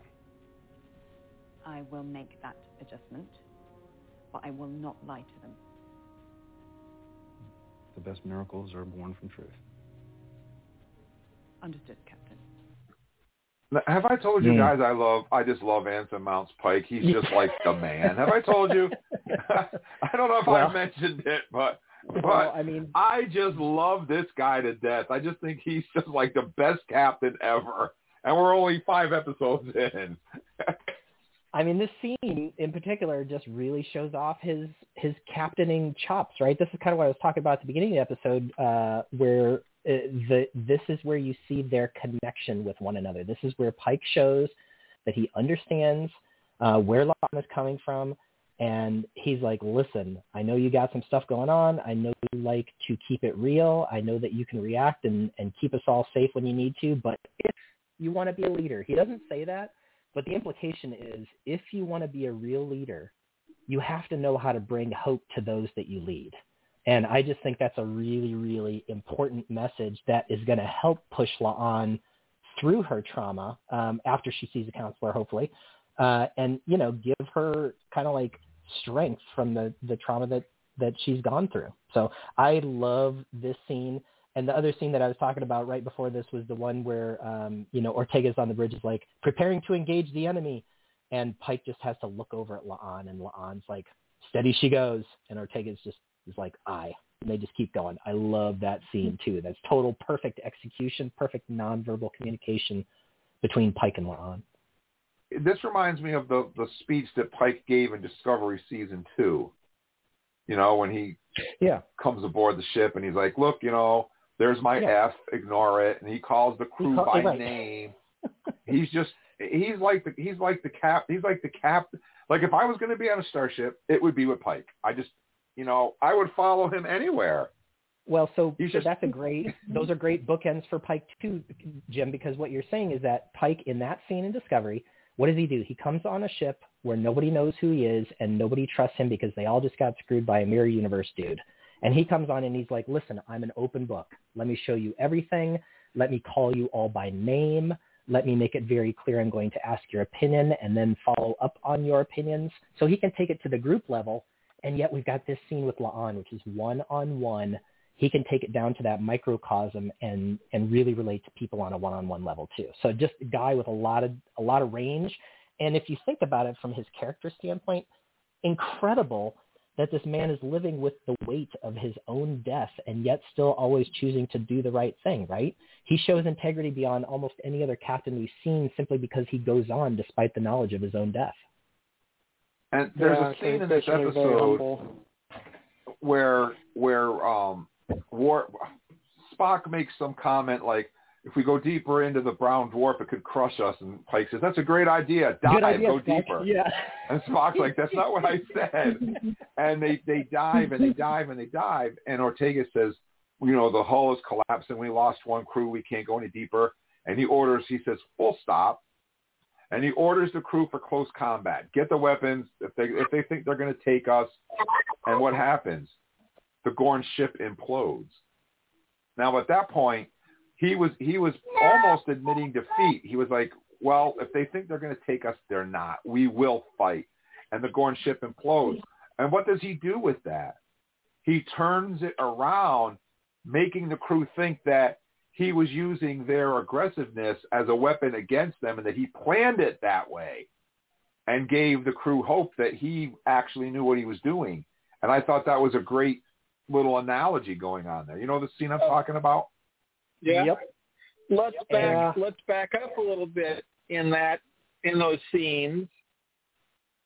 And they're like, okay, we're going into this brown dwarf, and we don't have sensors. Well, what if we send out this, how they term it, for this blip, and they realize, oh, we can use sonar here. It's like, let's treat the Enterprise like a submarine and use sonar to track them. It's like, that's a unique, I think, very creative way of going in and dealing with an alternative way to do sensors. And it was even more alternative than that, Charles, because they didn't use sonar. They actually tracked the Coriolis effects that the nacelles caused in that region of space as they drove through it. So they didn't even have to send out a blip and get a ping back, because that would have alerted the Gorn that they were there. They literally were tracking like the trail behind the Gorn ship, and that's how they kept track of them. Unbelievable way of thinking about it, and just super creative. Yes. And this is another good episode to catch Ready Room, because at the end of the show, after the interviews, we get a great interview with one of the science reps of Strange New Worlds, and she describes exactly what a brown dwarf was, exactly what a black hole is, and showing us the fact that, yes, all this stuff we're doing on the screen, this isn't science fiction. This is science. This is factual material. It's like, okay, we're taking in real science in going into here. It's like, wow, I did not realize it was that factual. But it made the episode even better. So what did you guys think about the fact that the Gorn communicate through lights? We just saw that in Discovery when they communicated with the aliens. And now here the Gorn are using lights, and La'an had the, I don't know what you want to call it, the Morse code, I guess, of what the lights meant. Was it Morse code? I don't know what else to call Morse, it. But it was a form of Morse code. Yeah, Gorn code. And was able to communicate with the Gorn using flashing lights. I thought that was a really unique way of communication, because who says communication has to be verbal? Yeah, it's cool. Anytime they can step outside and give us any other types of communication, I'm on board. You know, I thought that was a really, because, I mean... And Jim, it actually like makes a lot of sense if you think about it. So if we headcanon this just a little bit, what is one of the most notable aspects of the rubber suit Gorn dude? It's his big old bug like rainbow eyes, right? And so if you kind of headcanon this a little bit and you go, oh, okay, they communicate with flashing lights, it makes a lot of sense that they would have these big eyes that are meant to, you know, sophisticatedly pick up light signals or whatever. Yeah, it kind of makes it now canon. Yeah, there you go. Boom. Yep. Mic drop. Mic drop. Headcanon complete. Yep. Yeah. Yeah, I thought that was great. We all communicate with lights. At some level, it's sort of universal communication. Yeah, they the sun did it. Communicated with me at dawn this morning. It's like, get up. I got Time up to for wake a minute up. with it. Yeah, but I got up for a while. Sometimes it's like, it's just you get up and that's it, you know. So let me see. What else did I have to talk? Oh, yeah, okay. So let's talk a little bit about, this is the second time that La'an assumes the post of number one while Una's incapacitated. So out of the 5 episodes, La'an has been number one twice of the 5 episodes, which is actually quite a bit when you think about it. But while she's first officer, while she's on the bridge dealing with the Gorn and everything else, number one is down in sick bay, and she's got her guts ripped open or whatever happened to her. And they're going to do surgery on her. And they have no power in sick bay. So Mbenga turns to Chapel and says, you studied ancient medicine. How are you at sewing? And she says, aces. And then they actually sew Una back together again, which if you think about it on Star Trek is like stone knives and bear skins, right? What'd you say? basically. I mean, more or less. Yeah. Yeah, but more or less. I love that she says aces, Jim, right? I mean, was that not like a 1920s response? I mean, I just loved it. It was so cute. Yeah, I love the way she said it and the way they pulled it off. And then as they're going to put her under, they only have one quart of blood left, or I forgot it, whatever. They only had enough blood for one person, and one of the other officers, Faye, is dying. And Una says, give her my blood. I don't need it. That's an order. So she's going to sacrifice herself for that dude over there. And then we cut back to the bridge. Then we cut back to sick bay, and Una's not dead. She's still alive. And why is she alive, Eric? Well, I mean, we all are assuming that it's because of her Wolverine healing factor, because she's got genetics that allow her body to. We already know it can cure a uncurable disease instantly. It just purges it right from her system, right? And so maybe we're seeing another example of this, which is why when Chapel sees her in the hallway and she's like, "How are you?" Or not Chapel, sorry, it's Uhura sees her, and she's like, "I'll be fine." She's like, "Yeah, I got some holes in my gut, but it's all good." But I'm fine. No, I was going to say because Mbenga gave her a blood transfusion right from his arm to hers. Oh, that scene. Sorry, yes, I missed. Yes, no, you're right. That's a great scene where you see the hose in between the two of them. And it's like, here's your lifeline. And I thought that was just great the way they did that. Yeah. Even though it wasn't a big scene, it was something fun. That I wanted to mention because I really like Nurse Chapel. I like the way Jess Bush is portraying the character. I like the way she's written, and I just like the way she said aces, and then there she is sewing her back together. So I wanted to get that in there. So yeah, okay. So was there anything else I want? Oh yeah, one more thing I wanted to ask you guys. Actually, Eric brought this up earlier. So who do you think is a better first officer, Una or La'an? We've seen them both assume that position so far. Both times Una was in sick bay or incapacitated with an illness or whatever. But who do you think? Do you think La'an has what it takes to be number one? Paul, you've been awful quiet. What do you think? No, I've just been, listening to you guys go. I think, does La'an have what it takes to be number one? I would say absolutely. In fact, I think at this point, I love all the actors on the show a lot. I'm fond of everybody. But I think La'an at this stage is a little bit sharper drawn character than number one is. There's still a lot of, we got some vague stuff. I mean, to me, the background of her being, number one, being an Illyrian, that's not a character. I'm talking about behavior and things like that. And I think that La'an is much more sharply drawn as a character. She's got much more that we're able to describe in terms of how she engages about things. I mean, you played that one clip earlier, right? She is constantly looking for a threat, right? She's perfect in that role for being a security officer because she's immediately, it's like she can smell the chance that there's a vulnerability, and she's immediately quick to recognize, okay, I need you to scan for this. As soon as she gets the results, put the shield up now. She's super protective and thinks really quickly to protect the collective good. So she's definitely got the chops to be a strong number one. If she has an Achilles heel as a character, it's and we've seen this in a couple of instances, that she's really still, she's a victim of trauma. She is slave to her emotions, right? Because she's got so much stuff like that is in her background, and she's still recovering from it. She's still finding her way through it, and that's really probably going to be her arc for the whole season, especially if there's a future Gorn confrontation down the road for her, which I'm betting there will be. But yeah, she's oftentimes, like it was a week or so ago, she froze in a situation, right? And she had to, overcome that. Right, she's absolutely competent, but she's very, very much still dealing with trauma and getting over her emotions.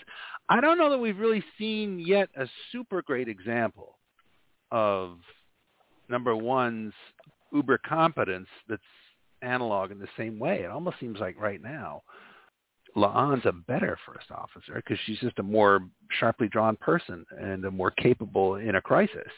I think we're starting to get there, though, with number one. I think if you especially watch, it's interesting what they did this week with number one. I'll just say that. Let's revisit that next week. But yeah, she's terrific. I think she's a strong character, very capable. Yeah, I think you're right. I think La'an has a better backstory, and at this point in time is a better in character than number one. Number one, other than the Illyrian thing, they haven't given her much of a chance to really shine yet. I was talking to my wife about that, and I said I felt like, it's kind of interesting that in the first 4 episodes, we've already had number one missing and needing rescue in the first one, and then this one getting injured and kind of being taken out of the game. So I couldn't agree with Paul more. He said it very succinctly. We just don't know enough about her to know if she – I mean, obviously we all kind of have this clue, and we all have the picture of Majel Barrett in our head as well, where we know number one is going to become the ultimate first officer. Pike has already said as much to her. But as I said back then when he said that, they just haven't shown it to us quite yet. But I think they'll get there, like Paul said. Yeah, I'm less worried about that after today's episode. I am. Yeah. I think they did a really nice job of giving her more, which I think we've just, there's no question that she's super tremendous actor, but she just needs more, and it just isn't on the page for her yet. She's almost been one of those characters who becomes more of a plot catalyst than an actual person you have, defining characteristics of, if you know what I'm saying, right? Where she's like more of an engine to make stuff happen, to drive the circumstances of the plot, but it's just like, what is she feeling? What are her foibles? What are her dreams? What are her strengths? What are her fears? Right? We haven't gone there yet, really, at all. And I think we're just now starting to, which is great, because just all the other characters, terrific, and just so sharply drawn. Love this cast so much. Well, and in terms of the La'an character, I just kind of was having this thought. I think one of the reasons that maybe she is such a great character and is so well developed already in the series is, in some ways, to me, she's like an updated version of maybe a couple of characters that we've seen in the past, but then also kind of lives on her own. She is very familiar in some ways to Tasha Yar from TNG, in that she grew up, with this trauma. With Tasha Yar, it was where the planet she literally grew up on. And with La'an, it's this kind of one incident, but there's a trauma background. They both react to Tasha Yar, always reacted immediately. She was like ray shields, always ready to fire photons. Like she just was like ready to go. But then La'an feels like she also has the steady hand of like a Malcolm Reed from Enterprise, who was an amazing security officer, always offering the captain lots of great alternatives, never firing photons unless he needed to fire photons, but always thinking of all of the ways people could mess up the ship and trying to defend against that. And I feel like that's what La'an is bringing to the table. It's a nice combination of those two characters to me. So before we run out of time, guys, one more thing I want to ask you about before we get to our scores. And of course we have to do Hammer Time too, so don't forget about that. What did you think about Federation Remembrance Day?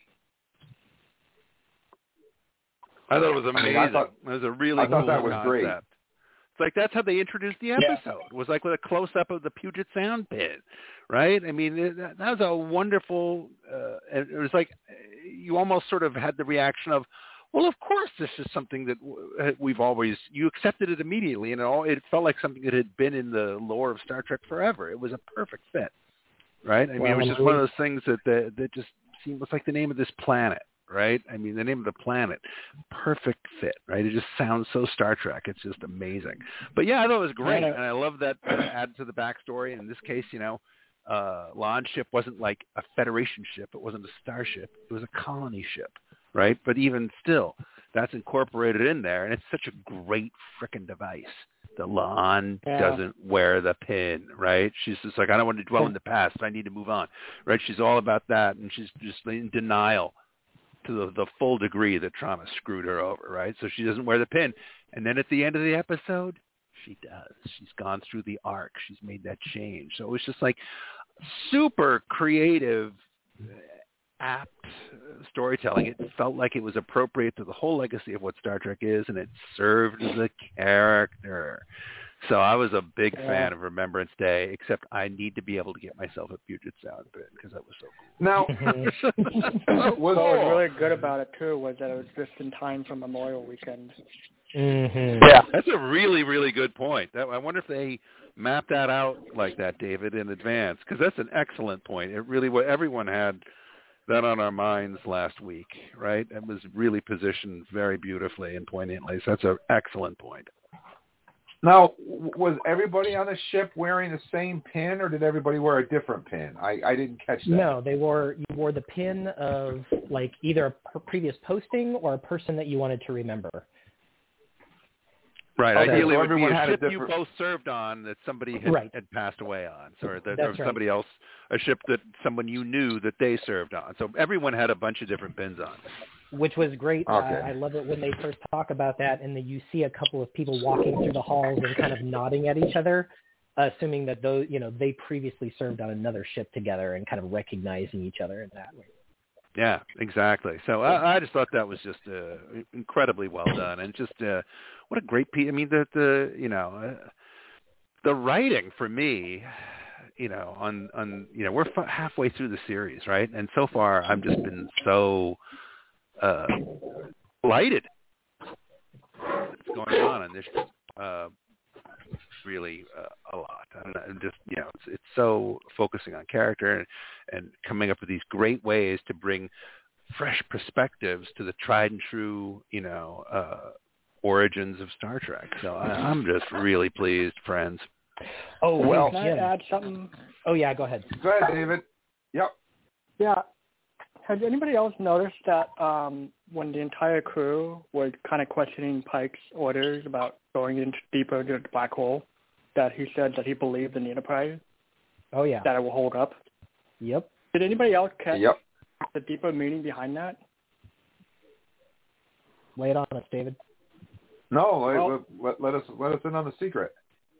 Well, I don't know if it's a secret, but it was interesting to think that since Pike believed in the Enterprise, that it wouldn't collapse and everything. I thought it was really interesting. A deeper part of that was because he knew his future. He wasn't going to die there. Yeah. He knew that the Enterprise was going to survive one way or the other. So yeah, I thought that was kind of interesting.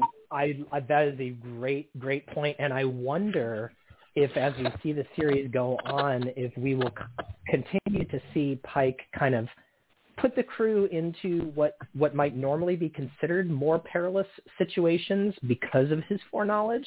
He put a lot of faith in that time crystal. So, I think that's a great point, David, that you made there, and it ties into a line of dialogue that I think is like, if you could pull out one line of dialogue, this is like the thematic connective tissue for this whole season, in particular this last week's episode that we're talking about. I think it's that whole line of not believing you're going to die is what gets you killed. Mm-hmm. And I think that keeps rearing its head, right, from La'an to Pike to everything that you're talking about there, David. I think it's an excellent point. And I think we're going to keep seeing that. It's almost like a theme that's weaving its way through this whole season. So really interesting. And great testament to the work of the writers. And don't forget Pike's line from the cage, too, which I think you have to keep in mind as you watch Anson Mount's Pike. The original Pike says, there's a way out of any cage, and I'll find it. And so he's got this attitude that no matter how bad it gets, man, as long as we stick together, we will find a way out of this. And I love that concept, right? It's once again, we've talked about it in Discovery and that sort of thing. Togetherness will win the day, and that's another theme that's now coming through. Now, Chancellor Laurel is still around now, right? Yeah, because, Chancellor Rell is still around, so there's a chance we could see the Klingons show up at some point. I would right? bet you that they're going to, I mean, it's chance. I don't know. If I was a betting man, I would bet that they're going to stay away from Klingons at least season 1, but maybe later. But, I don't think you're going to. It might be a going there. mention. Yeah, I don't think they might show Klingons. It could probably be a mention. I love Laurel. Well, guys, we're just about out of time. So before we run out of time, though, there's one more time we have to do. Stop. Hammer time. Every time you see me, the hammer's just so hype. I'm low on the floor and I'm magic on the mic. Okay, you know what that soundbite means, don't you?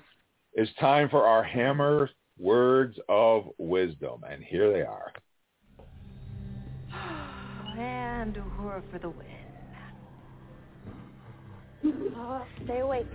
Okay, let's get you talking. So, and Enar, and Starfleet, How's that even work? Thought you guys were all pacifists. I actually wanted to be a botanist. I love flora. I will not fight for Starfleet, but I will defend its ideals. Pacifism is not passivity. It is the active protection of all living things in the natural universe. It's a matter of perspective. Like using touch instead of sight. I wouldn't know. I'm giving you high marks on your assessment today. You impressed me after all. Assuming that will still matter. Thank you. Humans waste so much life worrying about death. The Enar believe the end only comes once you have fulfilled your purpose. It provides meaning. I like that. So what was your purpose? To fix what is broken. You can throw in teaching, maybe even being inspiring. A little. And you? What do you feel is the purpose of your life's path? I really don't know. Does that mean I'm not going to die? There's only one way to find out. So there's our Hammer Words of Wisdom for this episode. So for everybody that was wondering about Enar, now we know. And I like his description, too. He will not fight for the Federation, but he will fight to defend their convictions. So there, it's a matter of perspective. Didn't Obi-Wan say that in Star Wars? It's a matter of perspective. And it's a very good lesson, right? Because I mean, I think Hammer's point there is that just because you're a pacifist doesn't mean that you can't be active, right? And pacifists can be active. They just don't do it with lasers or phasers. Right. Mm-hmm. Mm-hmm. I like Hammer. I like what they did with Uhura in this episode. We didn't talk about that, but she's down in the cargo bay with Hammer, and she's you know, I gotta bring this up. I'm sorry, I almost forgot. There was one thing that really bugged me. I mean, it bugged me a lot about this episode. Now, if you guys listen to the podcast before, there was a scene in Discovery where the spore drive blows up. The camera goes inside the spore drive, and on the top of the spore drive door, there's a hydraulic door opener, which I work on every single day in the office building that I work in. And right away, I was like, oh, come on. Really? In the future, they still have hydraulic door openers? Come on. Well, to be fair, there was a moment like that in this episode. And I got to get this out of the way.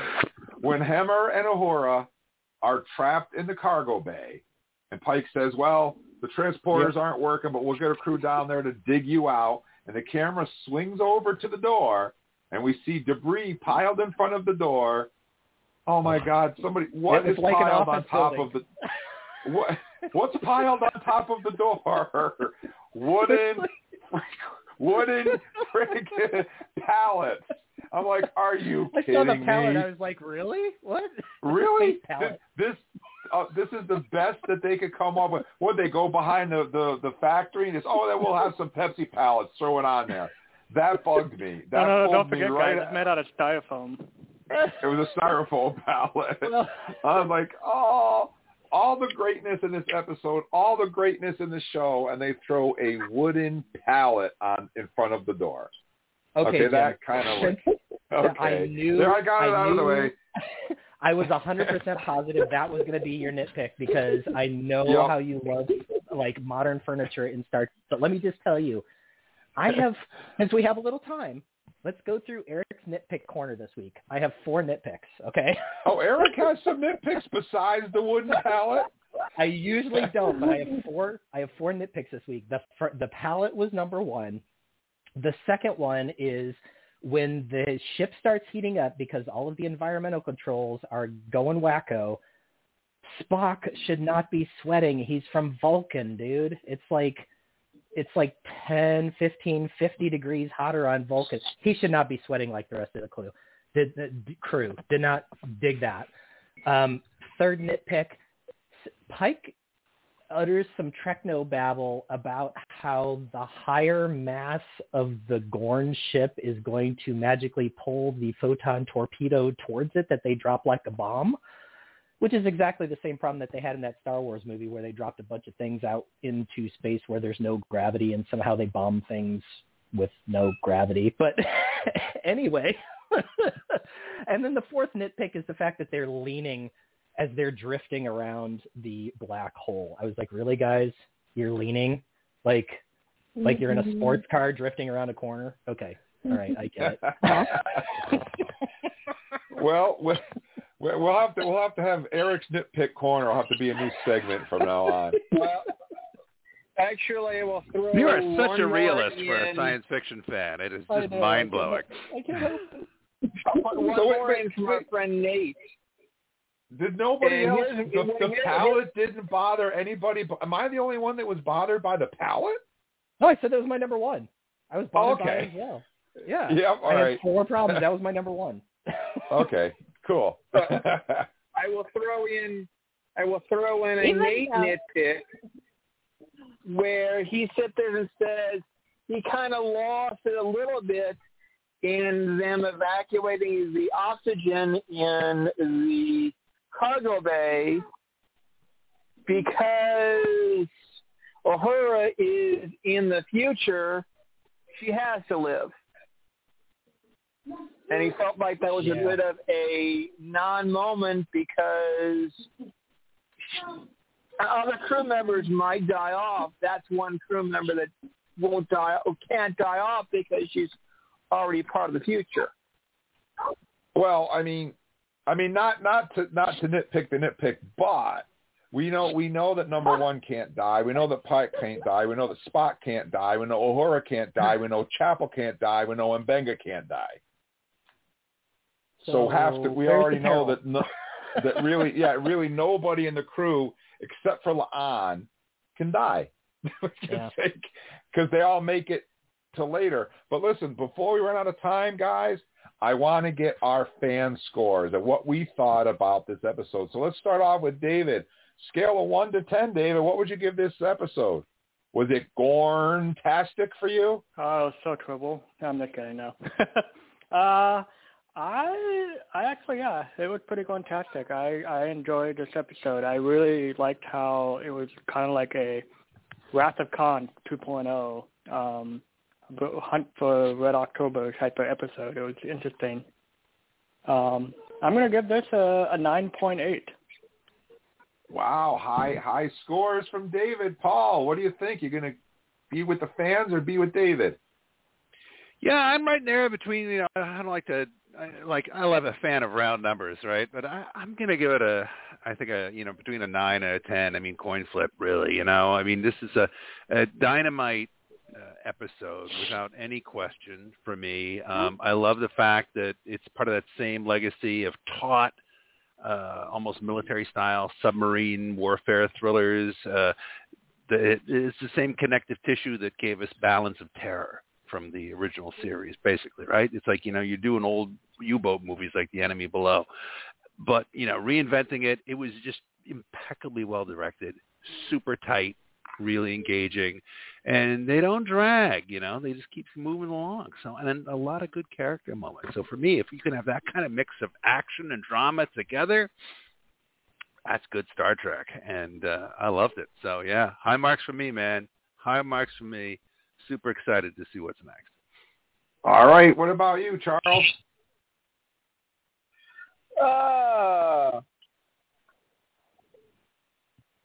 I think trying to think of balancing it from the first episodes to this first 3 episodes to this one. I think I'm going to push it to a 9.25. Still very respectable. I mean, fans gave it a 9.1, so we're still in that area. And how about you, Eric? Yeah, I'm right up there on this one. I'm going to give this one a 9.2. I will say that the scene between La'an and Pike in the ready room there, where he talks to her after she gets all freaked out about the Gorn, is one of my favorite scenes in the show so far. So great scene, 9.2 overall. You know, I'm going to go with a 9.5, I think, and that's because I really like how every time they had a problem and they thought they solved it, they found themselves in a bigger problem. So, you know, they solved problem 1, and well, now the brown dwarf is shrinking, so now what are we going to do? And every time you thought they solved the problem, another one popped up, and it just seemed impossible. How are they going to get out of this? And then at the end, they did. I loved it. The suspense was there. I particularly liked the music. The music went really well with what was happening in the scenes, and I loved what they did with all the characters. They all kind of had a moment in the spotlight. So yeah, that's my take on it. And so yeah, we're just about out of time, guys. So I want to take a moment here to say thank you. Thank you to Anna for hanging out and Trek talking with us tonight. Anna, thank you so much. I hope you had a good time. My pleasure. Thank you for the show. You're very, very welcome. And, of course, thank you to David for hanging out. He didn't bring any donuts tonight, but that's okay. Thank you, David. Well, just remember what Pike said. Take one problem at a time. That's right. One donut at a time. That's all you can do. One donut at a time. And, of course, thank you so much to Paul, the wine guy. Thank you, Paul. My pleasure, man. Good to be here. And, of course, we got to say thank you to Eric. Thanks for Trek talking with us, Eric. Absolutely. Had a blast. And remember that you all have to die one day. So, you know, how you going to live your life is the important part of that. That's right. And thank you so much to our very own out in Las Vegas, Charles. Thank you, Charles. Oh, thank you very much. Great Trek talking day, and lots of Trek going on for me. And I guess we're going to see a Spock versus Spock next. Yep, we will. Something like that. I don't want to ruin it, but yeah, something like that. And I want to let you guys know that on Monday night, we're going to go back and take a look at Picard Season 2. Now that we have seen the entire thing, now that you can go back and binge watch all 10 episodes back to back to back to back to back instead of waiting a week to week, we're going to go back and tell you guys what we thought about it. We have all the fan scores from our Facebook page. So we're going to go back and take a look at and revisit Star Trek Picard Season 2, share our thoughts, and compare that to what our fans thought about the season overhaul. So that'll be Monday night at 7:30. And we'll be talking about tonight's episode, Spock Amok, next Thursday, same bat time, same bat channel. I'm your most excellent host, Uncle Jim, saying to everybody, please be safe, be good to each other. Star Trek fans are the best fans. Hailing frequencies are closed. Good night, everybody. Good night. Live long and prosper. Good night. Let's see what's out there. Engage.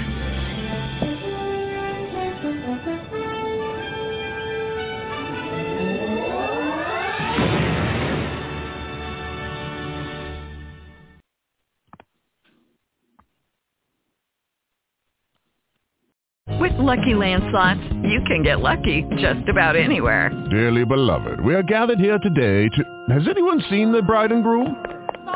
Sorry, we're here. We were getting lucky in the limo and we lost track of time. No, Lucky Land Casino, with cash prizes that add up quicker than a guest registry. In that case, I pronounce you lucky. Play for free at LuckyLandSlots.com. Daily bonuses are waiting. No purchase necessary. Void where prohibited by law. 18+. Terms and conditions apply. See website for details.